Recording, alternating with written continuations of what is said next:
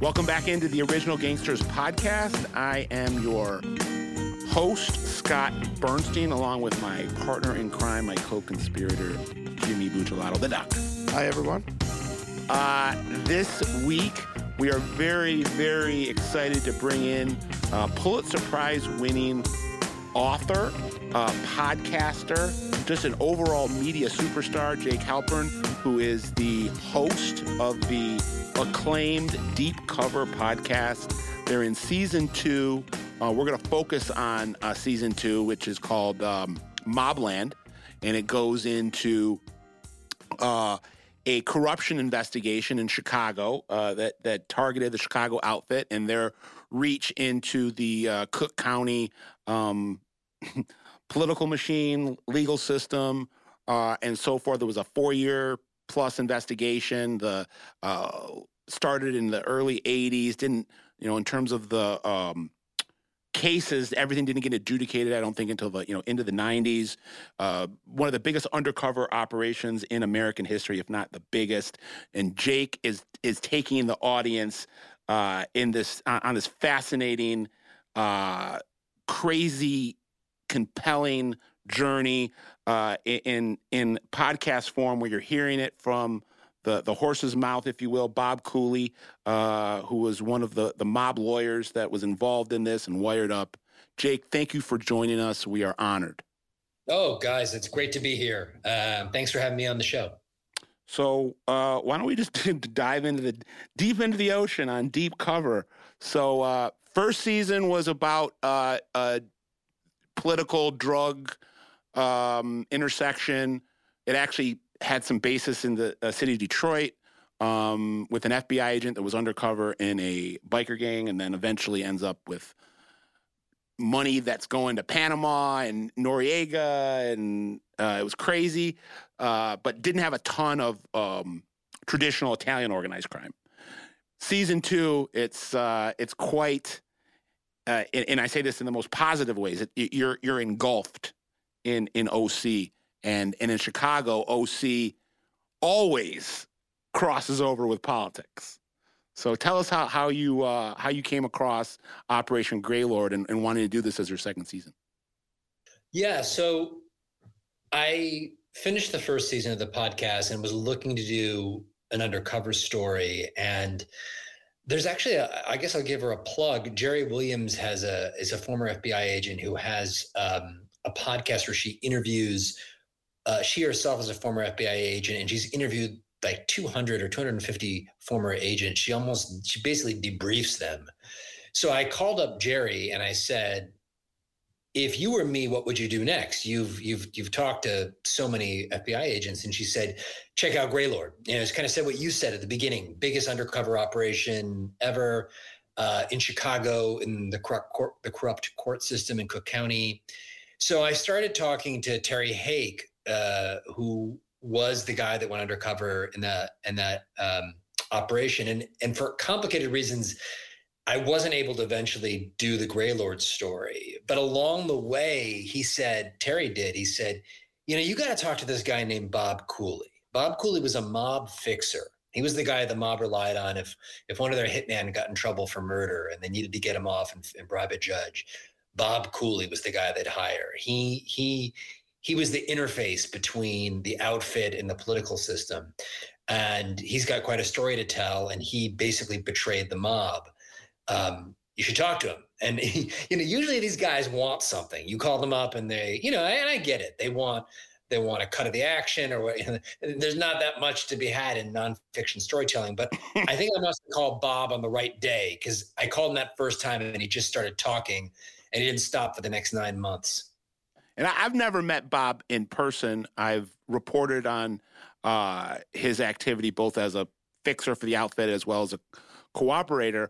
But would you say, if someone asked me to just kind of describe him, and I'm interested in if my description from kind of a third person fits your description as a first person that's worked with him, I would say, like, this guy came right out of central casting from, Hollywood. If you wanted to put together what, like, kind of a slick but kind of sleazy mob attorney looks and acts and talks like, it's like, to me, Bob Cooley kind of fit that. And I say that both kind of in a positive way, and I guess also to in a negative way. Yeah, I guess you could take it that way. But no, I mean, it's like, it's one of these things too, is like, does life imitate art, or does art imitate life? Like, is this the way he is, or is this the way he thinks he should be to be the mob fixer? But totally. I mean, he made a point of pride. He never wore a tie because he said, I didn't have to. I was Bob Cooley. He wore a gold chain.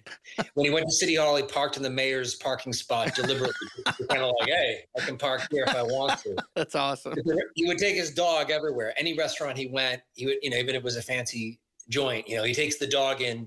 It's all part of his advertising brand, that the rules don't apply to me. And he's doing this all to impress and attract a certain type of clientele, which is the organized crime set. Now, what's interesting about Bob is he's not an Italian guy. He's an Irish guy who comes from a family of Irish cops. And his dad, by all accounts, was as straight as they come, had studied to be in the priesthood, was a completely honest cop in a police department that wasn't necessarily known for that. And Bob had some brothers who were lawyers who were also straight. And Bob was basically, the black sheep of the family. He was getting in trouble with the nuns at the Catholic school since as soon as he could go to school.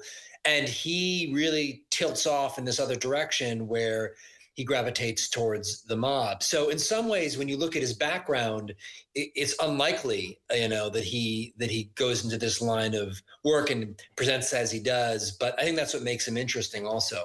And let's talk about what this bust netted. I mean, you're talking about almost 100 public officials being indicted in this case. Almost all of them in federal court, and most were convicted. I mean, that's mammoth. Yeah, so that's absolutely right. Now, just to kind of be clear here, ends up being two separate undercover investigations. The first is Gambat. That's the one that you're talking about that has something like 100 indictments. And It's absolutely huge. And then comes Gambat, which is the one that Bob was involved in. Now, just to kind of lay the groundwork for some of your listeners who may be less familiar with it. What happens in Gaylord, which is the one that comes first with 100 indictments, basically Cook County is totally corrupt. I mean, you get a parking ticket, you get a DUI, whatever it is, you walk into the courthouse and it's like the hallways of the courthouse are just lined with these guys asking for money. They will pay off the judge. It's an understanding. If you can afford it, you are going to circumvent justice. So what Gaylord does is they get this squeaky clean former prosecutor named Terry Hake, who's just had it with how corrupt the system is. And he flips over and starts posing as a dirty defense lawyer, but he's really working with the FBI. And he really brings the house down on a lot of this everyday corruption that's going on in the court. I mean, and you don't have to be a wired up guy. I mean, a mobbed up guy. It could be me knowing nothing, walking in there. Oh, don't pay that ticket. Just talk to this guy here. So after Gaylord happens, there's like 100 indictments.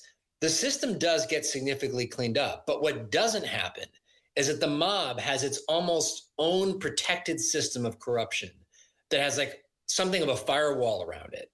And it does not go down in Gaylord. And the mob continues to be able to use this system to protect its own, to protect its hitman when they get in trouble, to protect its bookies. And so what Bob does, and it's kind of the second act of the story in Gambat, is one day he walks into the prosecutor's office, totally off the street on just a random day, and says, in effect, you may think you've changed the system with Gaylord, but let me tell you, the mob guys are still operating with impunity. And I can help you change that because I am the mob's fixer. I know where all the bodies are buried proverbially. I know how it happens, and I will help you bring it down. And so the feds are intrigued, but they're also like, really? I mean, it's the guy I talked to said, it was like, does this guy have a Messiah complex? This is the prosecutor I talked to who met Bob. He said, does this guy have a Messiah complex? Maybe, but who am I to say no to the Messiah? So he was so just intrigued enough that he let Bob keep going, because if what Bob was saying was the truth, it could really kind of dismantle the mob's chokehold on city government. And this is corruption in the city of Chicago. I mean, I know I'm stating the obvious here, but I mean, this dates back 100 years. with the kind of pay for play quid pro quo between the streets and the halls of power in Illinois, Chicago, Cook County. And I want to touch on the actual individuals that formed that said firewall.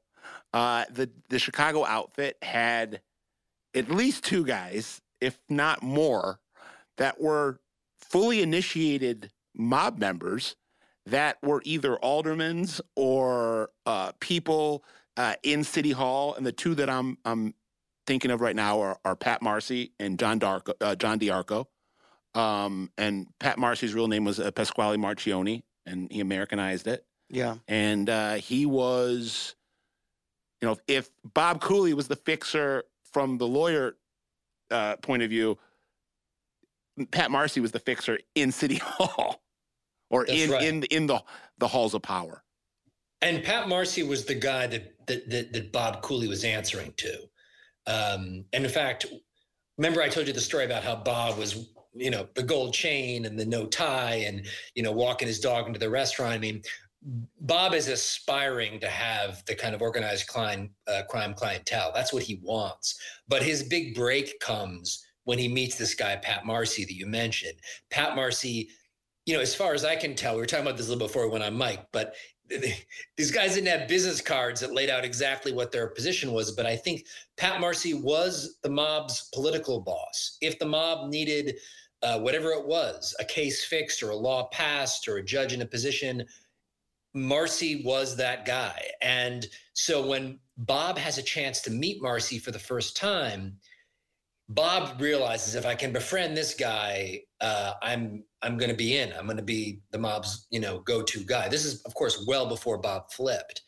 And that first time that he meets Marcy, Marcy says, "Yeah, can you fix this case where this hitman's on trial for murder?"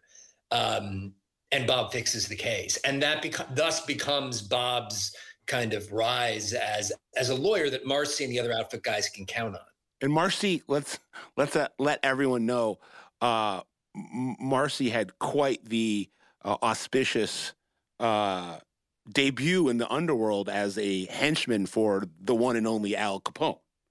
So, I mean, you're talking about a guy that's roots were, planted firmly at a time when the Chicago outfit was on the rise. Yeah, I'm interested to hear you say that, because that's what do you think that's true? That's what my research has told me that to be the case. Yeah, I mean, I think you would know better than me. I know that I'd heard that from Bob and other people, but I could never tell, is that apocryphal? Was this real? No, I mean, and Pat, as we were mentioning, he was an alderman for the first ward, ran the first ward, which was downtown Chicago. Meaning, like, yeah, you're talking about interfacing. I mean, you are the public face of Cook County, I guess, to a degree. I mean, you're the elected representative. And then John DiArco was the Democratic committeeman, and Fred Rohde was another alderman. I'm not sure what Pat Marcy's official title was. It's interesting because usually, at least in the United States, the point is to find someone in politics who you can corrupt or bribe, and then they go along. But to actually have a made member be a public official, that's pretty extraordinary.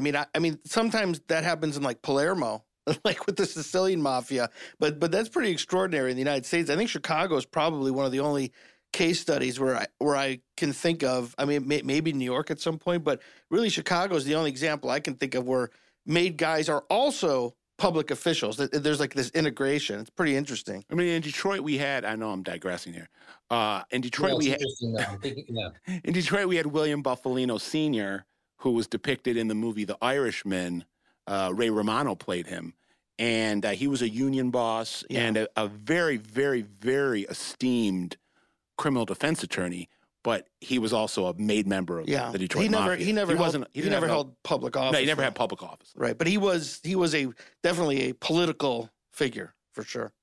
And it makes sense if you think about it, because if you think about how the mob eventually goes down or takes this huge blow, it's because Bob Cooley, who was not a made guy, he was a hired gun. They were subcontracting the work out to Bob Cooley, right? He was this Irish guy who was a cop from a family of honest cops, et cetera, et cetera. And they're paying him to do their work. And so it's eventually Bob that betrays them. It's not Pat Marcy that betrays them. So it makes sense to me that if you could have your guy on the inside be, a member of the tribe, so to speak, a made guy who you can really count on, that it's a safer bet. It's just, you're right, James. It's so bold to think that can happen. And in fact, it was funny. I think this was D'Arco Sr.'s campaign slogan was, I'm sure I read this in the paper. This is Johnny D'Arco's father, who also had mob ties. They jokingly said his campaign motto was "Vote for D'Arco and no one gets hurt." It's like, this isn't like a secret. This is not like, no one knows what's going on. This is more or less happening, in plain sight. And so when that happens, there's not even a pretense of kind of, ridding the system of its more, unsavory elements. It sounds like it reminds me of, I know Jake has some experience with, I think, graphic novels, if I'm not mistaken, but it reminds me of Gotham. Doesn't this whole setup sound like Gotham City, like something out of a comic City? book? Right. Really? And that Cooley is Two-Face. I can't think of what the character's, what Two-Face, this character, Harvey Dent. Harvey Dent. Yeah, that's what it reminds me of. Yeah, it's got, we know these stories. I grew up in Buffalo, so they had their own mob stories. But I remember growing up and hearing the stories about, was the 1960 presidential election fixed and dead people voting? And you're kind of listening to it and you're thinking like, it sounds far-fetched. And then as you start digging into this, you come away thinking, no, this is totally plausible. This is a system that is fundamentally corrupted. And Bob kept in the interviews with me, he said, you're so naive, because I'd be like, really? But I think I think it was a little hard to wrap your head around just how dirty and corrupt it was.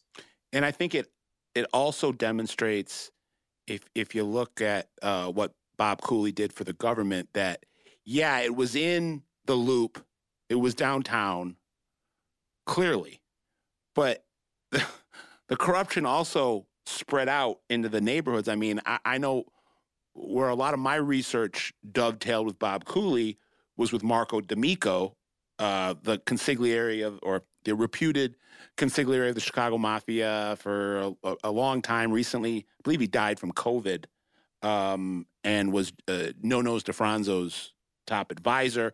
They were out in Elmwood Park. Now, yeah, it's still Cook County, but it's not. People that know Chicago, downtown Chicago is in an area called the Loop, which is, the hustle and bustle of the Loop. You start getting out into the neighborhoods, it's a different feel. And although I don't believe D'Amico went down in Gaylord or Gambat, he was collateral damage, I guess, because he was going to Cooley to fix things when Cooley was working for the government and was wired up and ended up sending D'Amico to prison for about a decade. Yeah. So it shows you that it was more than just Pat Marcy and John D'Arco in the Loop. I mean, you had other people utilize clearly. I mean, the outfit had a get out of jail free card, I guess, through people like Cooley and Marcy and anybody that had access to the to the administration of the outfit or had friends that could help people within that outfit orbit. They were gonna go to the well as much as they could. Yeah, I mean, I almost started to think of it from like a kind of corporate standpoint. Like corporations offer their employees benefits. They offer them health, they offer them dental, childcare, etc. Like what the outfit is offering is the most fundamental protection you could have, which is to say, if you join our organization and you do what we tell you to do, and you collect the street tax, you pay, you're part of this system, our system. And in our system, if you get in trouble, we got a few guys who are down there in City Hall, and they will make sure that you don't get in trouble and you are safe. You are bulletproof with us. And so on one level, it obviously helps the organization function so that they can do all these illegal things, whether it's, gambling or prostitution or extortion. But it's also a huge incentive for recruitment and for morale among, the corporation's members, if you will, if they know, oh, if I stick with these guys, I'm set because they've got Pat Marcy and they've got John DeArco and they've got Bob Cooley. And so I think that's one of the important things that happens as a result of this is when Bob is successful and the mob loses its ability to have this chokehold, this corruption, they also can no longer offer their members that same level of guarantee and protection that if you stick with us, you're going to be safe.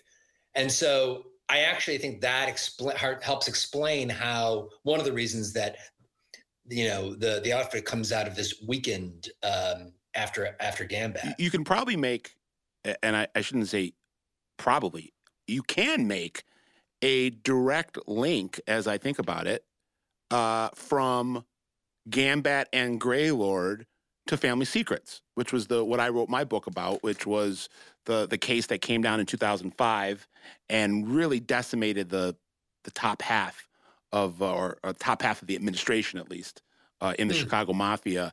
And, they had the first ever Chicago mob cooperator in Nicky Slim Calabrese, who came from the 26th Street Chinatown crew.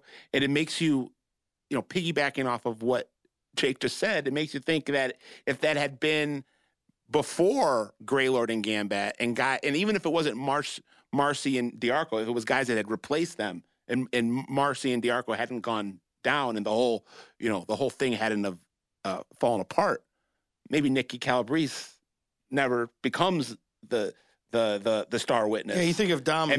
And maybe the Operation Family Secrets never happens. Yeah, I know it's cliche, but you think of the dominoes falling. I mean, that's what I'm visualizing. And I think, and I want to hear your comment on another thing, and part of this is just amplifying what we've already said, but giving a little more color to it. You look at, historically, the top bosses in the Chicago outfit, even till modern times, and this is now 25 years plus removed from Greylord and Gambat, and you're 17 years removed from when Family Secrets first dropped. All the top guys, with some exceptions, most of the top guys, they die free men with very few criminal convictions. I think of guys like Tony Accardo, and the most recent boss to pass away, John No Nose DeFranco. There's the Joey Lombardos and the Jimmy Marcellos, which are exceptions, guys that died in prison. But these are guys. Accardo lasted 40 plus years on the throne. DeFranco lasted 20, 30 years on the throne. And these guys were like tiptoeing through the landmines. Yeah. And the reason why is what you find out in season, what you discover that Jake, so brilliantly delivers to you in season 2 of Deep Cover with Mobland. And it tells you why in the Chicago outfit, people were protected.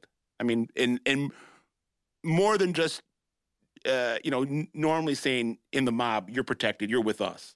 That can really only go so far in most mobs. That kind of, once you leave the street, that protection's gone.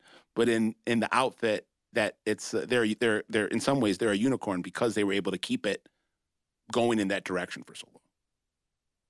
Yeah, that's right. I mean, I think that it gets me thinking too about one of the central storylines that we follow in this, and this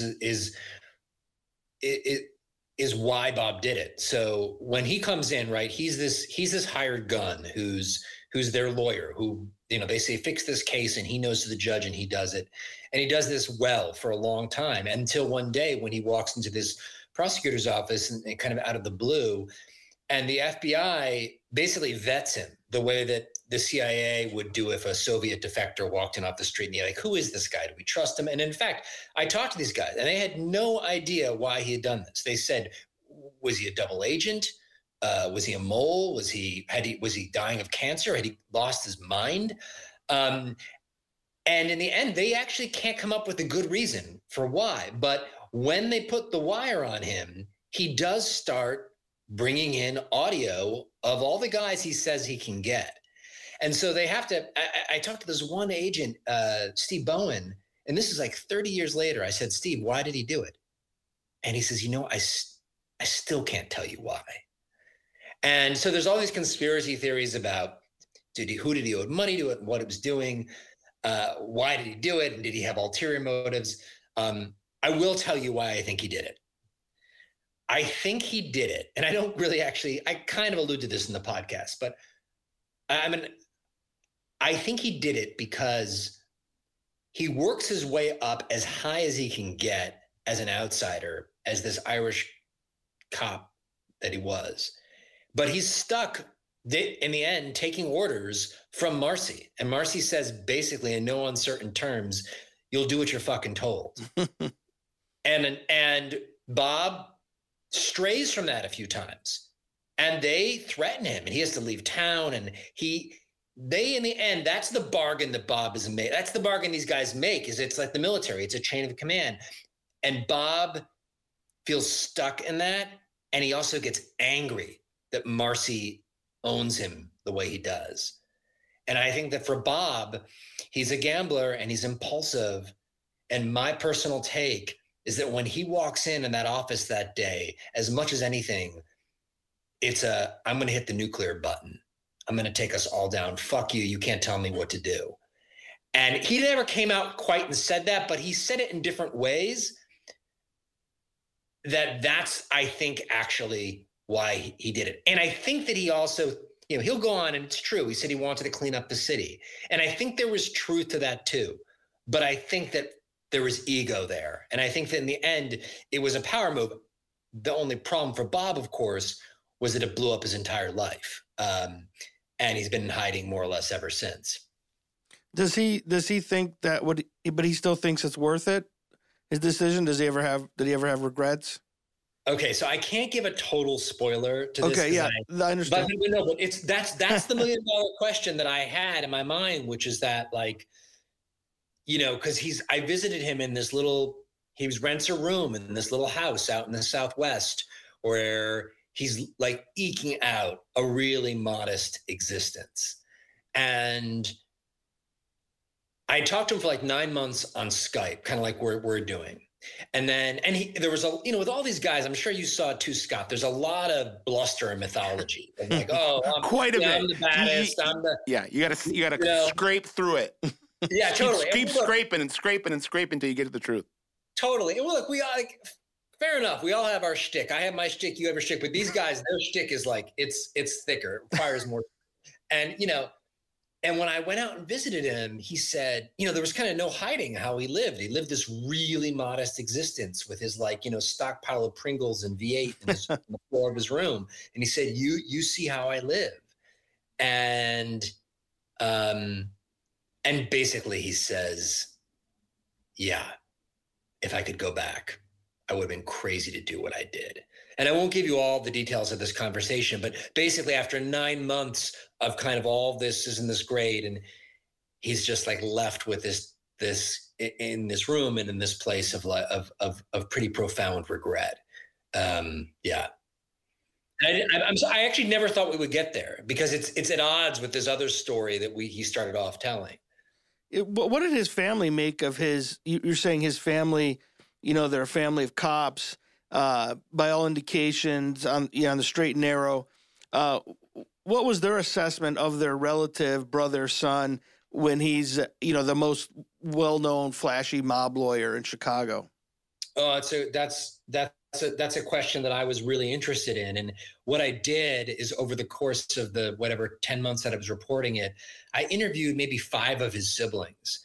And they all had different perspective. And I'll share you 2 that I thought were most interesting. He had another brother who was a cop who was a clean lawyer. I mean, he had been a prosecutor and a well-respected prosecutor, and then he became a clean criminal defense lawyer. And the crazy part is these 2 guys, Bob and his brother, the clean blanking on his name, Dennis. Now, Dennis, who was the clean criminal defense lawyer, they worked in the same office. They shared a desk. And I just thought, like, isn't this kind of the perfect kind of metaphor or whatever for the problems of the system? There's these two brothers sharing a desk. One is clean, one is dirty. They can't disentangle each other. And what Dennis said to me was that in general, he resented the guys that were bribing because guys like him had to work 3 times as hard to get the same results. And so that was frustrating to him. I said, did you ever try to talk Bob? He said, no, I wouldn't have made a difference. I wouldn't have been able to talk Bob out of what he was doing. And I didn't want to know half the things he was doing. The other side of that is when Bob flipped and it became public that what Bob had done, Bob left town, and Dennis, his brother, who he shared the desk with, was deeply worried that the outfit was going to exact revenge on him and the FBI said, oh, the mob doesn't usually do that, and they don't go after relatives. And that is historically true. But if you're going home to your wife and kids, like, so that was one sibling. The other sibling that I interviewed in the podcast I thought was just so interesting was a guy who was a yoga instructor in Vermont. He worked at a gay-run yoga retreat center. I mean, he could not have been more different than Bob. And he had a really interesting, thoughtful, and pretty profound take, I thought, on who Bob was and how Bob ended up the way he was. He said to me, he said at the very end of the podcast, he said, the thing you have to understand about Bob is he's capable of doing good things and is capable of doing very bad things. But the difference between the two doesn't matter to Bob. All that matters is that he's someone that does big things, that he's a man that matters. And I was like, wow, that basically depicting an amoral character. And so trying to do my due diligence as a journalist, I had the uncomfortable, or what I thought was going to be the uncomfortable moment of reading this quote back to Bob, like that his brother said, which, you got to do. And so this is when I was in person, and I was nervous about this. Like, who wants to be relaying this news from one guy's brother to the next? And I said, Bob, what do you make of that? Expecting Bob to get hot under the collar. And Bob said, well, in a sense, he's right. I can see how he says this. And that was one of those moments where sometimes, like, the shtick with Bob, and he would just kind of just be honest about things. So it's a long-winded answer, but the bottom line is by talking to the siblings, Bob comes into focus in a way that is so much more three-dimensional than when I would have just talked to him for however many hours I did. Doesn't that description, though, that his brother gave kind of answer our question about what the motivation was? I mean, he wanted to do big things. Yeah. I mean, I thought the same thing. Yeah. He did big things on both sides of the line. Yeah. I mean, I'm not a psychiatrist, but I'm a criminologist, not a psychiatrist. But I was thinking of exactly what you're talking about, and what Jake described is like he's already the big mob lawyer, and it's like people who are wired that way. It's like, okay, what's next? What's next? I'm here. I'm doing it. I've already mastered this thing. What's the next big thing? And now you're 20. You're take them down. You're 25 years, 30 years removed. What do people think when they think Bob Cooley? They think, I mean, even and Jake and the deep cover people at Pushkin are taking the notoriety aspect of it and putting it on steroids so everybody knows. But even before Jake and deep cover came around, what was Bob Cooley known for? He was known for this. This is what he was known for. Yeah. It really wasn't the fact that he was a mob fixer attorney. It was a mob fixer attorney who decided to cooperate, and there was all these ginormous ripple effects. And let me just be clear about this. I feel like I do have to say this. In researching what Bob did, not taking Bob's word for it, but particularly talking to his two FBI handlers, Steve Bowen and Marie Dyson, what he did took not just enormous courage. I mean, like kind of unimaginable courage to go in, because it's not just day in, out, week out, month out, for years doing this. It also took resourcefulness. He had to think quickly on his feet. I mean, people have this idea of, oh yeah, he became an informant. No, this was a guy who was gifted as an undercover agent and who showed enormous courage. And that's aside from the moral issue. We can debate the morality of what motivated him to the cows come home, but you got to give him that, and you got to give him that the effect of what he did make a huge effort to clean up the corruption that was going on in the city. And so the only way that I could think about this was to kind of compartmentalize these parts of the story. And there's the last bit is the kind of why he did it, and do we see him as immoral and amoral, whatever, and you can debate about that. But those other things do stand on themselves, and I just feel like to give Bob his due, that has to be clear. You know, I want to bring something else up related to this. The way the system works for the outfit, and maybe Jake or Scott can speak to this. This probably also gave the Italians leverage in the underworld, in the sense that if you're African-American organized crime, outlaw bikers, Latino organized crime, you know that the Italians are the ones that have the political connections. And so it's a pretty big equalizer. That's what I mean. I suspect that gave the outfit leverage too in the underworld over other ethnic organized crime groups or just, street gangs, outlaw bikers. Can either one of you speak to that? Scott, you go first. Well, I mean, I'll say that I think the timing and the time frame of Greylord and Gambat and what Bob was doing coincided with a time when the outfit's power was waning. Right. And I think it made that feather in their cap or that gun in their arsenal, having those people in City Hall, having those people in the First Ward, being able to puppeteer the way that they did was an equalizer. Yeah. Or it was a leverage point for groups that back in the 30s, 40s, and 50s and 60s didn't have anywhere near the power of the outfit. But as the 70s and 80s and 90s are coming, the pendulum is shifting a little bit. And I'm digressing slightly, but I will say that what Bob Cooley did, he cut that, or what his cooperation led to was cutting the head of the snake off. And the head of the snake was Pat Marcy. And he's never been replaced. And Marcy ended up, the bust, for all intents and purposes, killed Pat Marcy. Pat Marcy died under indictment. I don't know if the trial had started or was about to start. He died. He had a heart attack during the trial. Right. So that in so many ways was the end of an era, and it was kind of like a before and an after. And there's really, I'm not to say that the Chicago outfit doesn't have leverage points in local politics or in judicial systems. I'm not saying that it's 100% gone. No, I think with especially with local PD, local police departments. But what's going on now in Cook County compared to what was going on pre Greylord, Gambat, and Marcy's death, it's not. They're in different galaxies. Yeah. So there has been a major change from Bob Cooley's cooperation.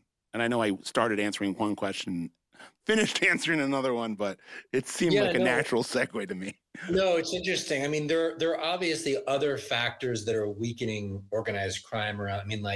There's off-track betting. There's things that are that are eating into what. Because my understanding is that gambling is where the outfit was making the majority of its money. It's the wheel that it all spins around. It's economy. Really, it's the gangland economy. The straw that stirs that drink is illegal gambling. Yes, that's my sense from talking to the prosecutors, and that's starting I think around the time of the 80s, and this is when off-track betting is starting to become more profitable. They do have their hand in some of the casinos, obviously, but I think that their profit potential was dropping anyway, probably, and so it's not just that these operations took them down.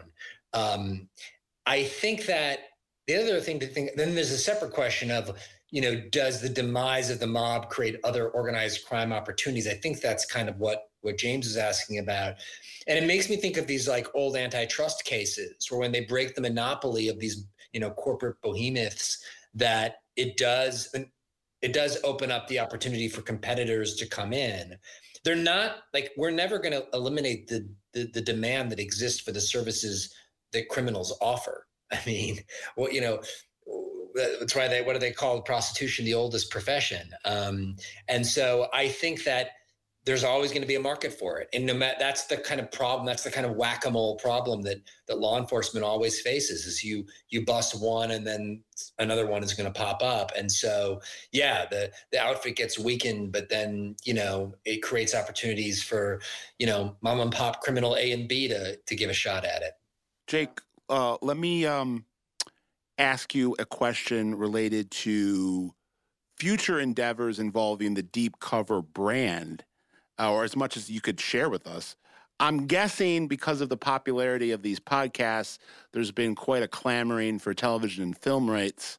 Is there anything you can tell us about, if we will be seeing a scripted version of the stories that you tell at any point on any platform? They're developing. I can tell you that for season 1, which is the story of the Detroit-based FBI agent who infiltrates this drug smuggling ring, and he's undercover for like 5 years, and he works his way all the way up to the top where he's basically, it's like Noriega in control. That story, they are developing into a TV show. Now, I can tell you also that, these things often die, typically die on the vine. Who are you talking to here, Jake? I've been doing this for 7-8 years. I've seen, and you probably doing it longer, but I've seen. No. I know all about it. I know all about it. What do they say? I have a buddy out in Hollywood. What is some like 10 miracles have to happen to get made? So I think we're like 2 miracles in there. But yes, I mean, it could happen. But I'm not holding my breath just because, but I think it's interesting with all the explosion of the television streaming. What I will say that it does seem to be slightly different now is that they're looking for content, it seems to me, that is world-based, that can sustain an ongoing narrative. And so, if you just have a story that has like a very finite beginning, middle, and end versus a story that has a whole cast of characters where you can follow them all and it's an interesting world, it's the latter that's going to. So anyway, I don't know. That's where that's at. Are we doing are we in preparation for a 3rd season? Yeah, I have an idea that I'm presenting to the people at Pushkin tomorrow. I want to be thoughtful about it. I don't want to jump the shark. We've all been fans of TV shows, or, where, what does Mel Brooks say in Spaceballs? God willing, we'll all meet in Spaceballs Part 2, The Quest for More Money. Nice Spaceballs reference. Great movie. Yeah, love Spaceballs. So I don't want to do that. I don't want to like just, the idea that I actually have for 3, I can't fully get into it, but it's a departure. It's not an undercover agent. It's not organized crime. It is someone living a double life. It's a woman, actually. But it's a fine balance. It's not such a departure that if you like the first 2, you'll be like, what the hell is this? Plus, you know how it is.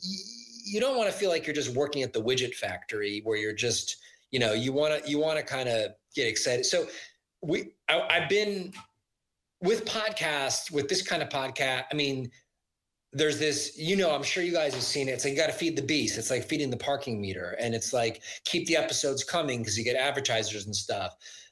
But when it's reported, it takes time to report it. And also you want it to be good, And so I'm resisting the temptation to just kind of like do the next one that the obvious choice, because I want it to be a story that I'm proud of and that feels like, the listener's not just thinking, Jesus, this guy's cashing it in and giving a schmuck, I don't want to do that.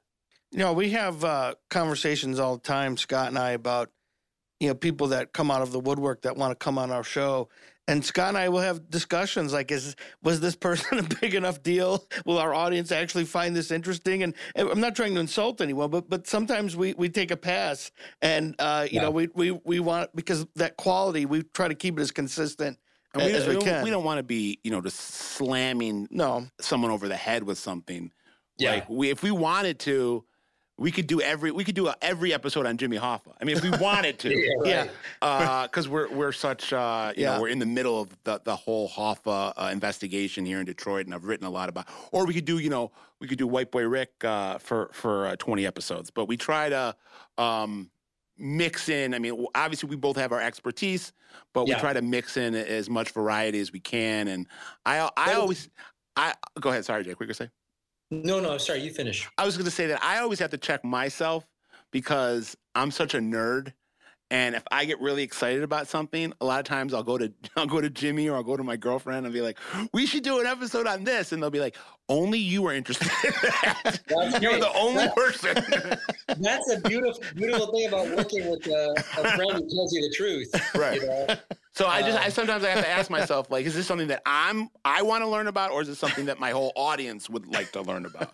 Yeah. But the thing that's cool about what you guys do is your stories are interconnected. You know, it's like there's all these kind of like, it's almost like, you know, I love these novels, these Alan Furst spy novels where a small character in one novel appears in the other novel. And you kind of get the sense that Galaxy the stories building. are all delicately interconnected. And I feel like that's the cool thing about the kind of stories that you guys cover, is that there are all these connections, so you can kind of come back to it and crisscross over it. Also, to be honest with you, and the people at Pushkin probably wouldn't, you know, I feel like the business model of that kind of podcast is just better, because the hard part for me, what I face is I have to go into this production period where even if I'm racing, it's going to take me, you know, 6 to 12 months to produce 12 episodes. And in that lag period, the feed goes dead. And you hope that, you know, the listeners like it enough that they'll, you know, get back into it when it comes on, but it's not ideal. I feel like there should almost be a model where you have a feed where you almost switch off, like you tag team in and out. But anyway, all I'm saying is, for the listeners of your show, idea. They know there's a steady, I'm going to get a show on, you know, regularly. And I think it's a big advantage. It's so cool, though, that we're in a time now where long form storytelling is being embraced more than ever. There's more bandwidth.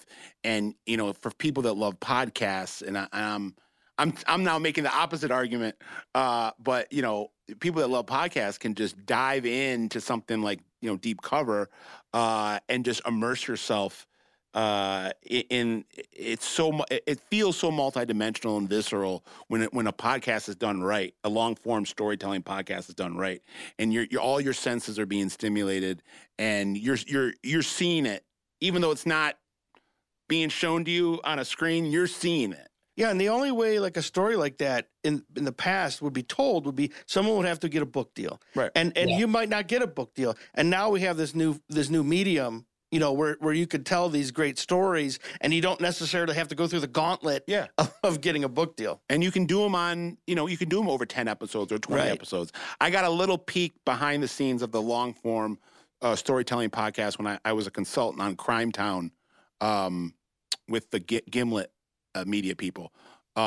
They did their first season on Providence, Rhode Island, and their second season was on Detroit, and I helped them with their Detroit stuff. And man, I gained such a newfound appreciation for what people like yourself and my boy Zach Pointer Stewart over that I worked with on that. It's just and Mark Sperling, just the craft. It's just to be able to do what you guys do. There's a real craft to it, and it's more than just splicing together interviews.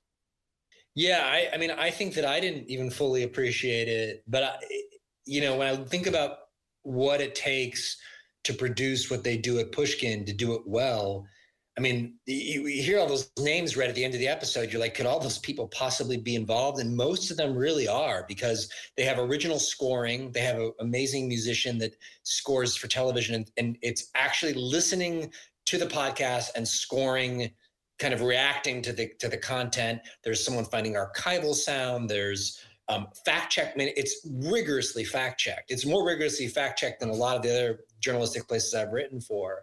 And also they pay me. They paid me on the first season when I wrote about Ned.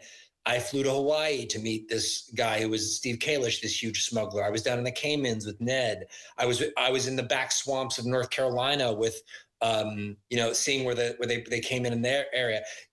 In this day and age, it's really rare that anyone will put those kind of resources behind a nonfiction story. And so I'm really grateful to Pushkin that they've done it.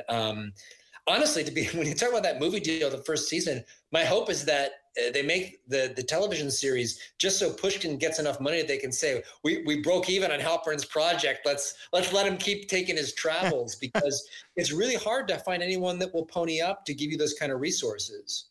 No, I know we're wrestling. We're dealing with the same issue right now. But if we have a little bit of time left, can we ask you about the first season? Because tease it a little bit further. We're based in Detroit, even though our audience is global. We got listeners on all 5 continents. But just kind of tell us or tell the audience how that story started in Detroit. Okay, so I'm gonna start with how I'm gonna answer that question, but I'm even gonna start a step before that about how it came onto my radar. So a guy that I know out in Hollywood sent me a manuscript for a book. It didn't even have a title page. It didn't have the author. I didn't know if it was a novel or it was nonfiction. It just started something like, Detroit, 1983 biker bar. And it starts telling the story. So I start reading it, just thinking, all right, what the hell, was a slow day at the office kind of thing. And what emerges in this novel is this tale of an FBI agent who's working fugitives in Detroit and gets a lead on a guy named Toby Anderson, who's a country music singer who's also a felon. So he goes to this bar where Toby Anderson is performing that night, and he's up on stage.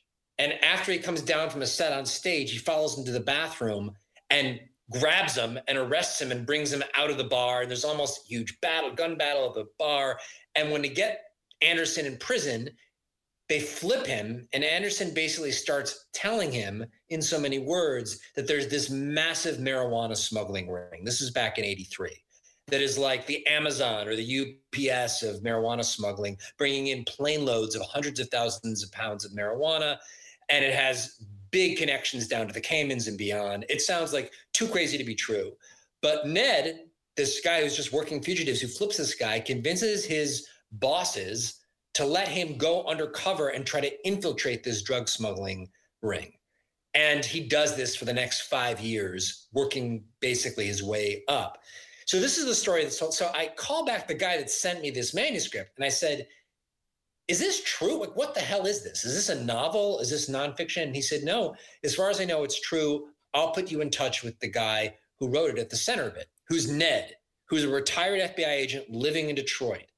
So I hop on a plane, I fly out to Detroit. He's now working as a private detective. Yeah. And he starts telling me the story and insisting that almost all of it is true, just a few names changed here and there. And this became this year-long odyssey in which it turns out that, in fact, it was a drug smuggling ring. And the person who effectively sat at the top was Manuel Noriega, who was the president or the general that was running Panama. And when this whole undercover operation gets blown open, it leads to indictments and in a roundabout way to the invasion of Panama. So the tagline was, guy walks into a bar to make a routine arrest, and it sets off a sequence of events that leads to international war.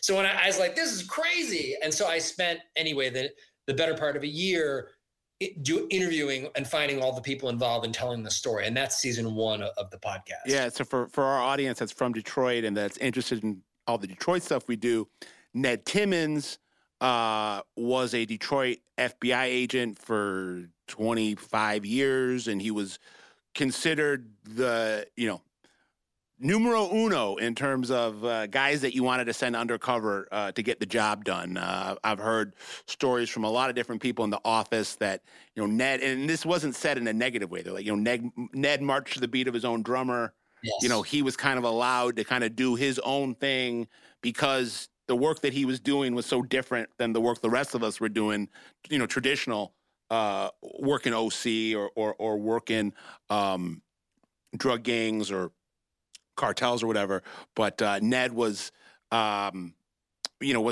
really like there was kind of a mythology around Ned, and then I would hear it on the other side of the law. Yeah, some guys didn't like him, right? Well, some guys, I think there's always this rub between.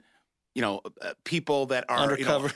Undercover. Yeah. They look at them, they're glory hounds. Cowboys. They're glory hounds. They're cowboys. They don't have to, play by our rules. Yeah.